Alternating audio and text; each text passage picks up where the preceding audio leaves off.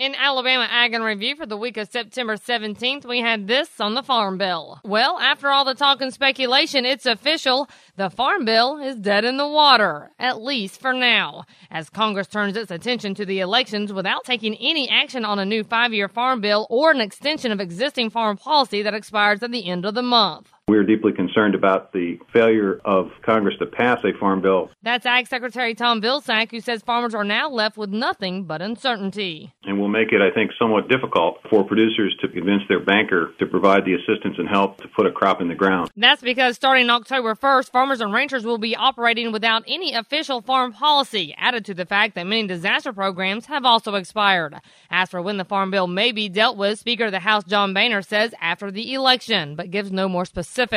And House Ag Committee Chairman Frank Lucas has said he hasn't received any promises that his 5-year bill will come up in the lame duck session. And on the livestock side of things, Randall Wiseman had this. Well, in the latest livestock, poultry, and dairy world agricultural supply and demand estimates released last week, the forecasts for 2012 and 2013 red meat and poultry production have been reduced from last month as lower expected pork and poultry production more than offset the forecast for higher beef production. Beef production has been raised for this year as higher fed beef and cow slaughter is forecast, and the 2013 forecast was also raised as higher forecast placements in the second half of this year should result in larger fed cattle supplies for the first part of 2013.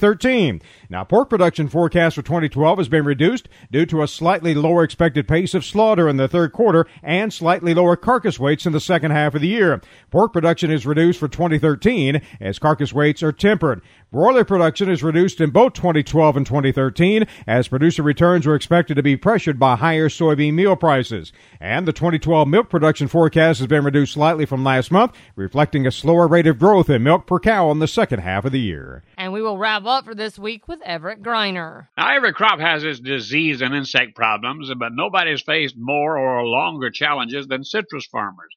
It's a struggle in all our citrus states. Nobody can pronounce the word, so they call it HLB in California. Florida has its psyllids and greening. Even Texas has the Mexican fruit fly. Maybe they all have some of the same. I don't know. I just know it costs millions every year to carry on this endless fight. It's not over, but there's a good chance that we're making progress. The way it was expressed was we're winning some of the skirmishes. Right now, there's no cure for greening. That affects the tree. It's caused by the psyllids, I think, which affect the fruit. Anyway, good management can keep that tree productive. So, as I've said every time I mention this matter, don't you worry. Your morning glass will be there. And remember, you can find these stories along with all the week's Southeast AgNet reports on our website at southeastagnet.com. I'm Julie McPeak with Southeast AgNet's podcast.